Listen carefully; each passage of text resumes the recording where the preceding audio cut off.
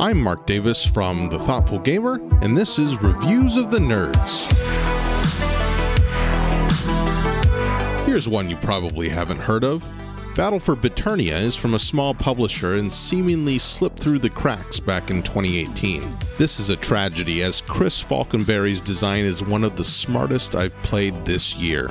Biternia is a board game inspired by the MOBA genre of video games, think League of Legends or Dota, and it does a remarkable job of simulating the steep highs and lows of those games. The core is the same. Two teams of colorful heroes battle to try to destroy each other's bases. Usually, however, they're skirmishing at certain choke points on the map. A lot has been simplified in Biternia's cardboard interpretation. Minions are gone, replaced by a simple farming action. Leveling and equipment is reduced to a 4-card deck for each of the game's 19 heroes. The map is compressed significantly, and the idea of jungling is relegated to an optional variant rule.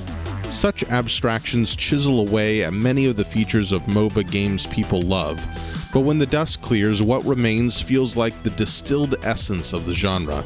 Instead of being slogged down by the minutiae of board game bookkeeping, Biternia jumps right into the action. You'll be fighting and possibly killing enemy heroes on the very first turn.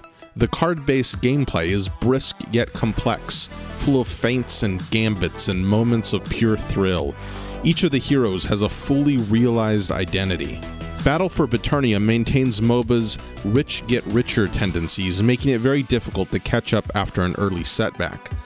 This, along with the straightforward component production, might cause some to look for flashier fare, but you shouldn't be fooled.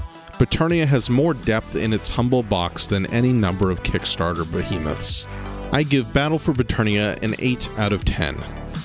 I'm Mark, and you can find more board game reviews and information at thethoughtfulgamer.com.